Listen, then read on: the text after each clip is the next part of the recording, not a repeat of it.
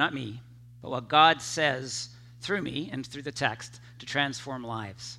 And I'm wondering today how many people are really ready to be transformed by the power of the Word of God. I hope that's you. I really, really do.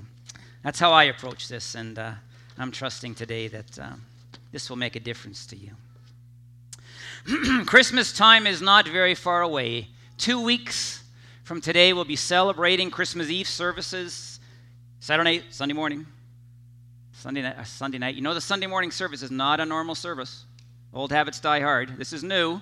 Our Christmas Eve service is on Sunday morning as well. It's the same as the 2 evening services, so be prepared. If you'd like to come then, fabulous. And use those invitations and bring people here who need to know of Jesus. But listen, it's coming. And you know, we recognize that Christ has come into this world, a fantastic and remarkable moment in time. Sometimes the frequency, every single year, you know, we kind of get blinded somehow to the reality that God came to us in Christ. And you know, he's come into our world. I have thought in preparation for today, you know, what do I think of this world of ours? And I'll ask you the same question. What do you think of this world? I'm kind of ambivalent about it. Sometimes, you know, I can look at the positives and I can say, man, incredible things are happening. We're getting better. I think of medical advances and how people are living to an older age and people who were sick are better cared for and made well. I think about how poverty in the world at large has dramatically been reduced in the last decade. That is fantastic. I think of technology. I love my smartphone. And our capacity to communicate with one another is remarkable. I think about, you know, the equality that's been offered to women and other groups. In many ways, there are incredible things happening in our world. On the other hand, I think of our world and I think, oh my goodness, things aren't great. And very simply, the violence that we see in our news broadcasts every single day is a remarkable thing. Terrorism, 9/11, you know, the rise of ISIS and the brutality that they brought into the Middle East. I think of brutality of human being toward human beings, and it's just an incredibly sad thing. I think of famines. It seems at all times there's a famine somewhere. Have you thought of that? South Sudan right now and many countries in that area.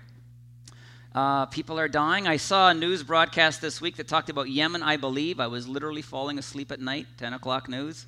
And I think it's Yemen, but it said there, and it struck me profoundly, 1 child dies every 10 minutes from starvation. And they showed the emaciated bodies of little children. That is horrific. That is awful. It's a reality in our world. I think of our own country, and, you know, again, so much good, and, you know, we're blessed with peace, and we're blessed with good governance and the rule of law, the institutions that we've been given from our history. At the same time, the reality is that in so many ways, our country has rejected the way of God, the rule of God, the law of God in our country, and we worship the idols of materialism and sexuality and on, and we actually celebrate human beings doing what they wish in a way that's incredibly contrary to what God wishes. So which is it? Are we better off or are we worse off in this world of ours this Christmas season?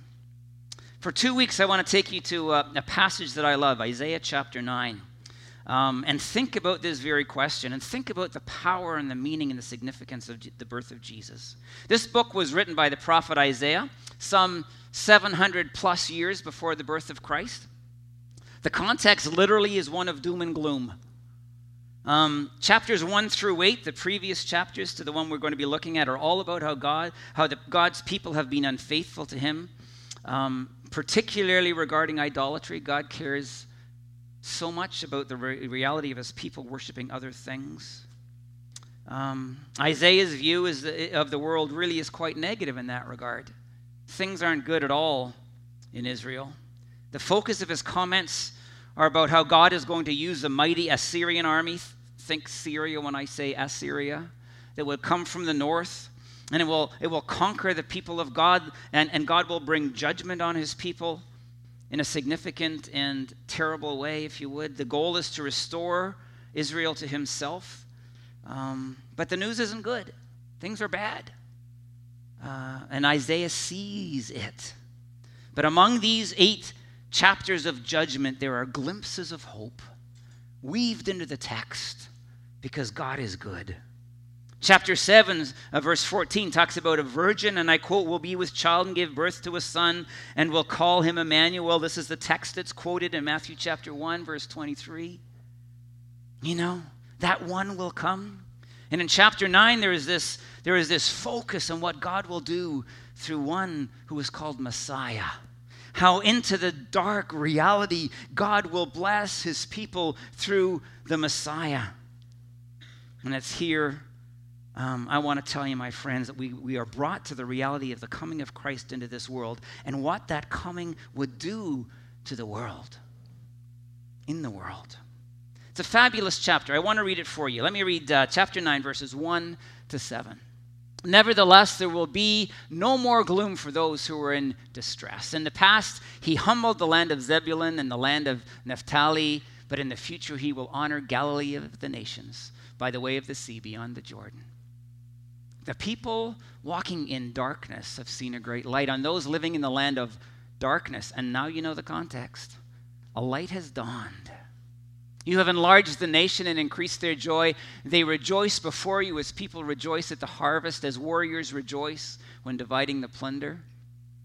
For as in the day of Midian's defeat, you have shattered the yoke that burdens them, the bar across their shoulders, the rod of their oppressor. Every warrior's boot used in battle and every garment rolled in blood will be destined for burning, will be fuel for the fire. For unto us a child is born, to us a son is given, and the government will be on his shoulders. And he will be called Wonderful Counselor, Mighty God, Everlasting Father, Prince of Peace. Of the greatness of his government and peace there will be no end. He will reign on David's throne and over his kingdom, establishing and upholding it with justice and righteousness from that time on and forever. The zeal of the Lord Almighty will accomplish this. See, this text starts with a promise that there will be no more gloom. The New Living Translation, I love it, it says this: the time of darkness and despair will not go on forever. There is hope. And it says how God will bless Galilee, which is, of course, the home of Jesus for most of his life. You know, we've got this promise of one coming. And then there's this beautiful statement that captures the promise that people walking in darkness have seen a great light, verse 2. People walking in darkness have seen a great light, and those living in the land of the shadow of death, a light has dawned. You hear the optimism, you hear the hope. The reality is that while there is direct implication for what's going on for the people of Israel in this day, there's also a speaking to the reality of all people who live in rebellion against God.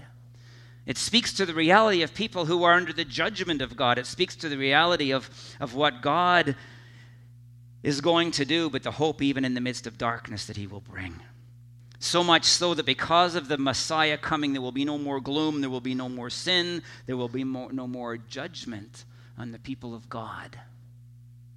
You see, a Messiah will come, and he will be the anointed of God. That's what Messiah means. He will have been blessed by God. He will have been empowered by God. He, the Messiah, will be enabled by God in order to come to this world and make things right. You see, the picture is given of Jesus.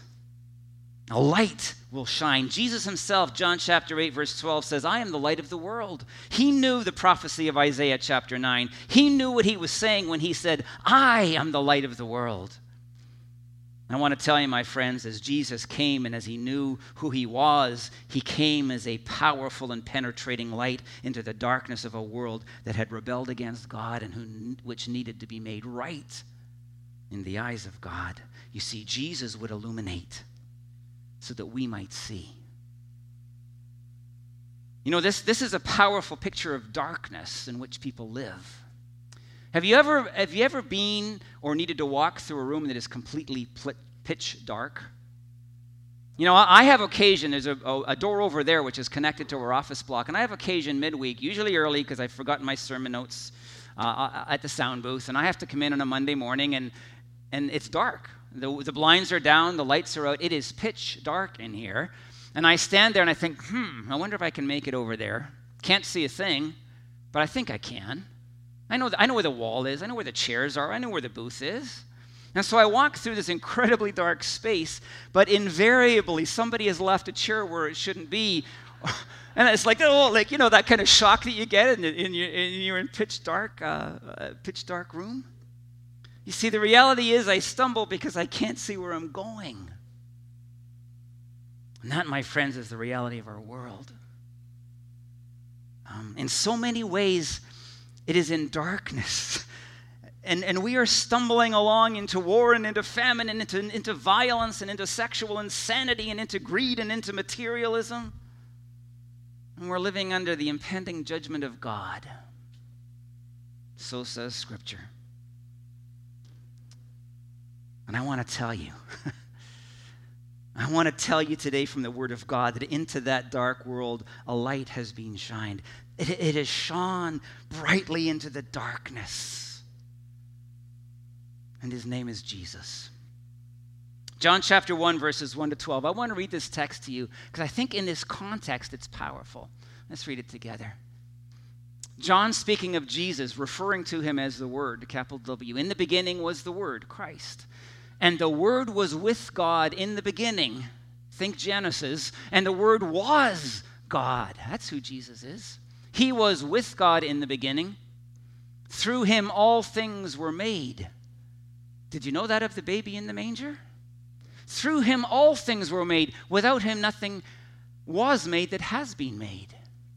In him was life, and that life was, there it is, the light of all mankind.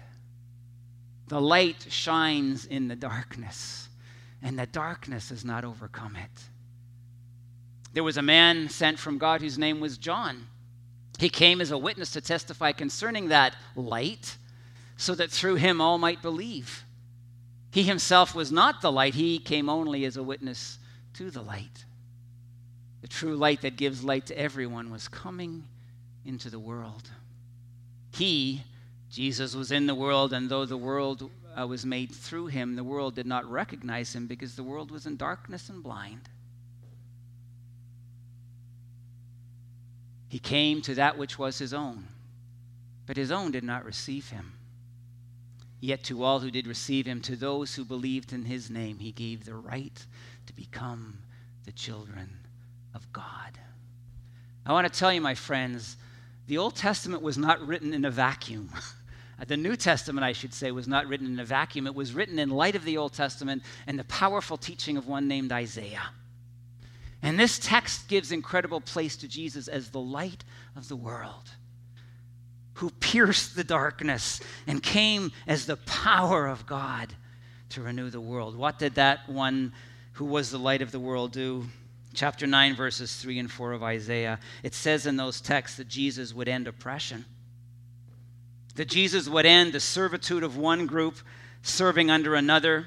It would end the bondage of one group to another, and it would end the bondage of all people to sin and the power of evil in this world. We would be set free from it to become the children of God. Verse 5 says that a warrior's boot would be burned up. Warriors' boots literally were pieces of armor that warriors, fighters, wore on their feet and on their shins. And it says that the garment rolled in blood would be burned up with that warrior's boot. What's being told is that when Jesus would come, because of that coming, someday there would be no more war, and there would be no more violence, and there would be no more of the suffering that those things bring into our world. And then verse 6. For unto us a child is born, and a son is given. Note the word given. This one named Jesus would be a gift of God to humanity. An act of grace, an act of the love of God given to people in darkness and under judgment and in living in brokenness. The Messiah would come and he would make things right, and the government would be in his shoulders. Jesus would bear the weight of governance of the entire world. He would rule, he would reign, he would be our leader. Can you imagine the world ruled by Christ? The one who is Wonderful Counselor, Mighty God, Everlasting Father, and Prince of Peace? What the world would become?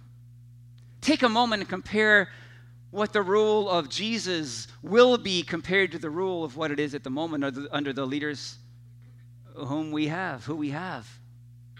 Think about the United States. I'm going to be careful. I don't like being political when I stand here, but I want you to think about it. The executive branch in the Congress, the president and the House and the Senate, it's a mess. It's not working. The democracy, which has been an example for the world for more than 200 years, is broken. That should worry us. Think about Vladimir Putin in Russia, that power-hungry dictator, apparently, because just in the news now, he's been elected to be the president until 2024 now. He's the new czar with his ambitions and his aggression in the Ukraine and otherwise. Think of Robert Mugabe, the brutal dictator of Zimbabwe, who has just been dislodged after nearly 40 years of reign. Think of Assad in Syria. I could go on, and I could go on, and I could go on. Compare their rule to what the rule of Christ will be someday. And that's good news. Before we get to smug Canadians, I want to tell you a story. Of my recent trip to Ottawa, Heather, my wife, was going to a conference. I had a couple of holidays left. And I thought, why not? I'll go with her, and I'm going to do something I've always wanted to do, having been a political junkie most of my life. I'm not so much anymore because it's disillusioning, honestly. My hope is in Jesus, not in politics. But I've always wanted to go to the House of Commons during question period, so I called our MP, and I got my pass. I arrived in Parliament Hill, and I went through 2 security checks, just like as if I was going onto an airplane. They took my cell phone away, and they checked it. You can't have that in there. They said, do not speak, do not make any noise, do not talk, do not clap, do nothing. And I found a seat in the gallery right behind the Prime Minister, directly behind him. And it was really cool, I got to tell you. It was neat. I was there for question period. The House of Commons, think of the history. These are the people who govern our land and rule us. And it was a stately moment, an impressive moment until they began to speak. And I'm going to tell you why. For 1 hour and 10 minutes, the opposition asked the question of the Prime Minister, who answered all the questions that day, and they were grilling him about the finance minister. You've probably heard it in the news, Bill Morneau and his potential conflict of interest. I'm not being political here. Stumbling in the dark, so I am. And question after question after question with vehemence was given to the Prime Minister. And he stood up. I'm looking over the edge at him, and he's got a piece of paper. And for 1 hour and 10 minutes, he answered the questions that were asked of him with absolutely no reference to the question. Zero. Could you tell us when, Mr. Prime Minister, you became aware of the conflict of interest of the Minister of Finance?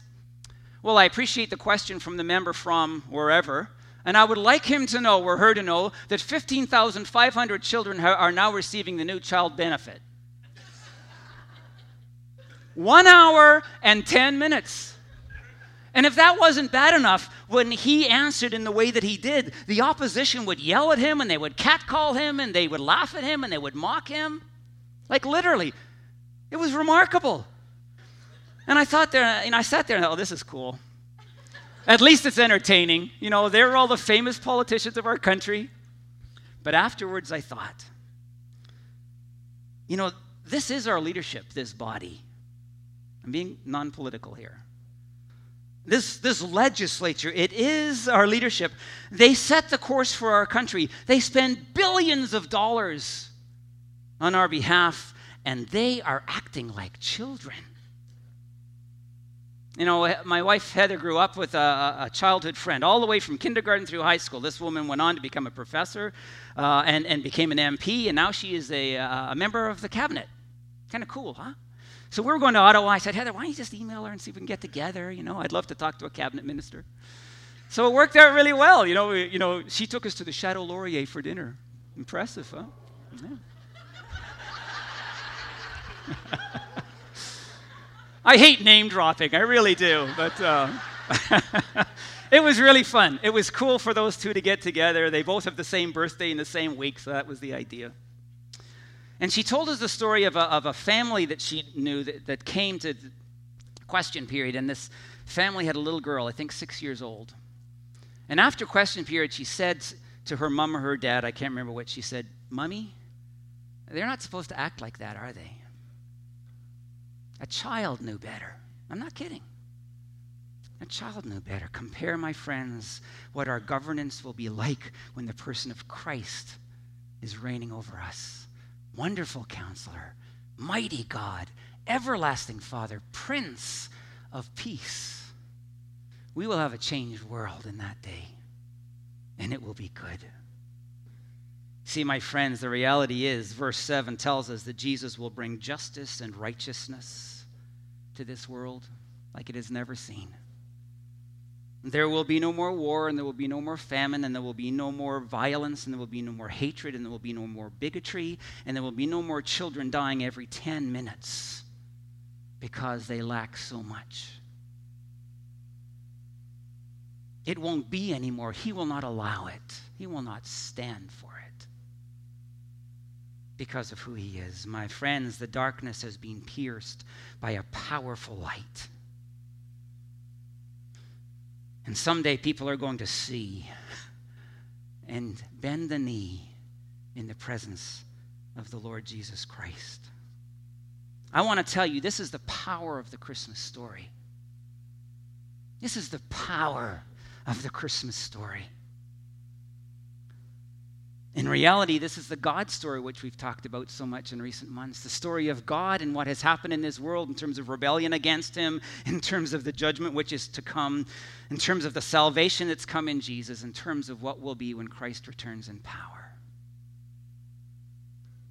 One of the questions I want to ask is, are you living this story? What relevance does that have to your life and to mine? Well, one of the incredible connections to this dynamic is that every human being born in this planet is born into darkness, not into light. That's you and that's me. And that is many people whom you know. Every person whom you know. And the reality is that we live in idolatry, to use the context of Isaiah. We live in this place where we prioritize and we love and we live for other things other than God. And we are under the impending judgment of God as the Israelites were in that day because of it. And it's so incredibly important that we come to a place where we see and believe in and accept the rule and reign of Christ in our lives. Have you? There's probably not a more penetrating, powerful, significant question that I could ask you today. I want to read to you Colossians chapter 1, verses 13 and 14. I love this time of the year because we get to talk about who Jesus really is. It says this, for he, Christ, has rescued us from the dominion of, say it with me, darkness. The New Testament is not written in a vacuum. He has rescued us from the dominion of darkness and brought us into the kingdom of his Son he loves, in whom we have redemption, the forgiveness of sin. Have you been brought from the domain of darkness into which you were born? Has the light of Christ penetrated your mind and heart so that you see who he is, so that you recognize his lordship, so that you see him as Savior, so that you confess your sin in his presence, so that you are forgiven through his redemption, so that you become, as John chapter 1 says, a child of God? For those of us who come to that place, and for this Christ died, for this Christ came and ultimately died and rose again. We are brought into this place of incredible blessing, light, sight, hope. As the text says earlier, joy. For those who have not yet walked that journey, they remain in the domain of darkness. And it's symbolized by the people of Israel.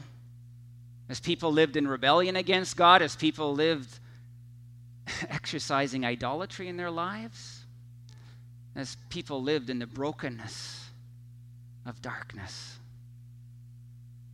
You see, my friends, in a couple of weeks, when you think of a child in a manger, think of him as Savior of the world and as Lord, the future coming King who will reign over us and bring incredible blessing. and ask yourself, am I his? Has the light penetrated my mind and my heart? So much so that I have bent the knee in his presence to recognize him for who he is and know the blessing of salvation that is offered by God. You know, we look at the child in the manger, and I want to suggest today that we are not to think of that child as weak. I know Jesus came in his birth in weakness, and in weakness he lived his life, and in his death he lived in weakness. But the reality is, my friends, he is the light of the world, the powerful, world-saving child of God who came to redeem and to save and to transform not only this whole world of ours, but our lives too. I want to challenge you with this last reality. Jesus said, and I've referred to it later, John chapter 8, he said, I am the light of the world.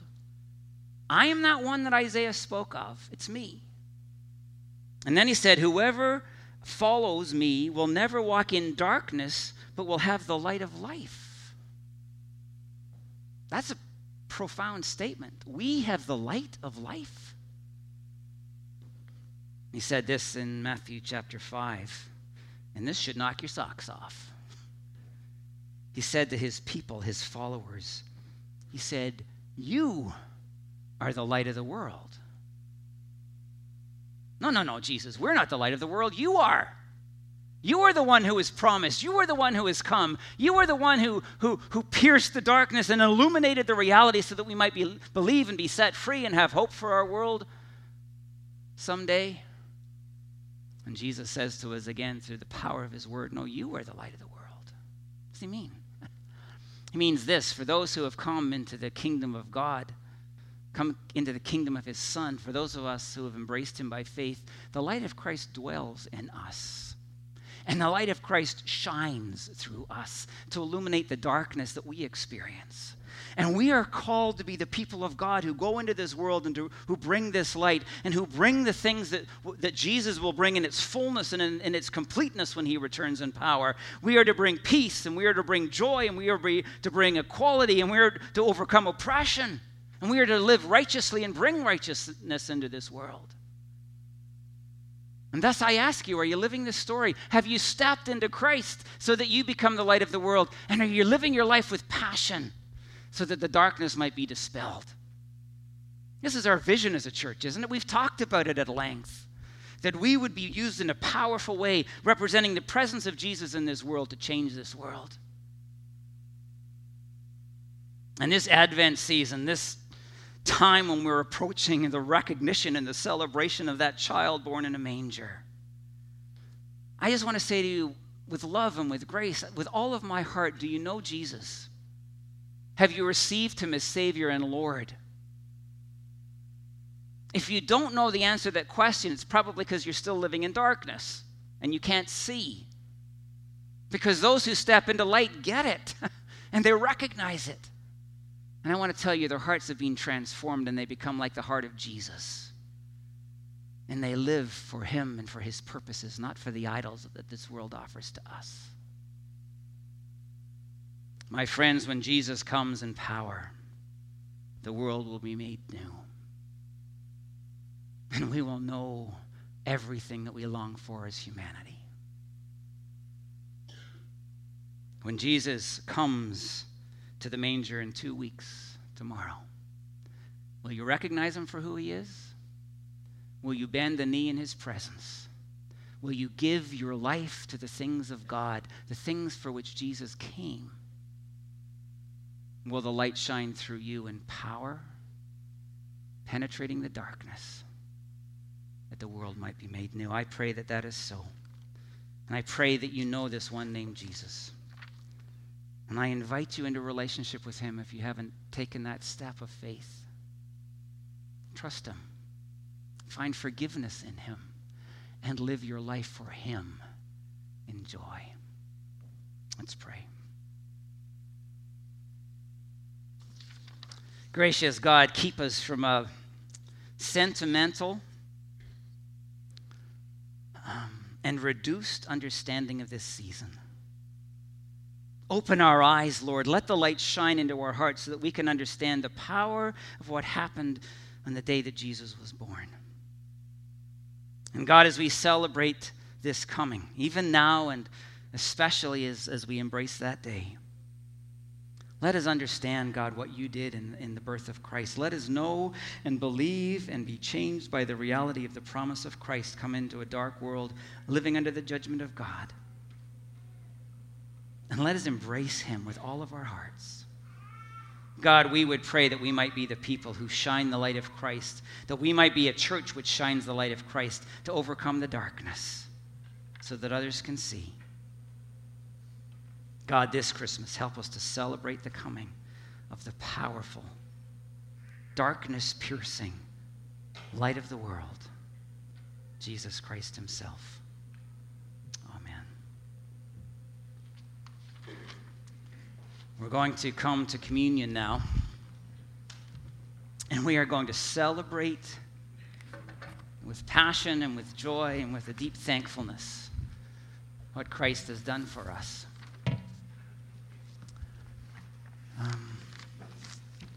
But we will do so in the recognition that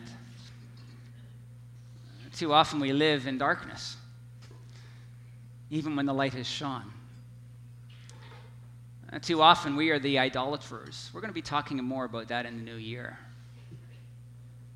But our hearts go toward other things. We learn to love other things, and we learn to live for things other than the Lord Jesus himself. And as we come to communion, my friends, I'm inviting you now to join me in a prayer of confession. Because as we come to this table, we come to Christ. He said, these elements represent me.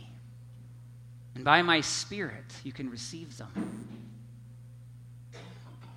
And in so doing, you commune with me. I don't know about you, but I know my heart. And I know there are times when my heart chases after other things, and I love things I shouldn't love. And like the Israelites of old, I rebel against my God. And because of that, I need the forgiveness of God in and through the person of Jesus Christ. This table is for all of those of you who trust him as Savior and Lord. Before we share these elements, I'm going to invite you to pray with me now that we might restore in the fullest of measures our fellowship with Christ. Let's pray. Lord, we celebrate with great joy the promise of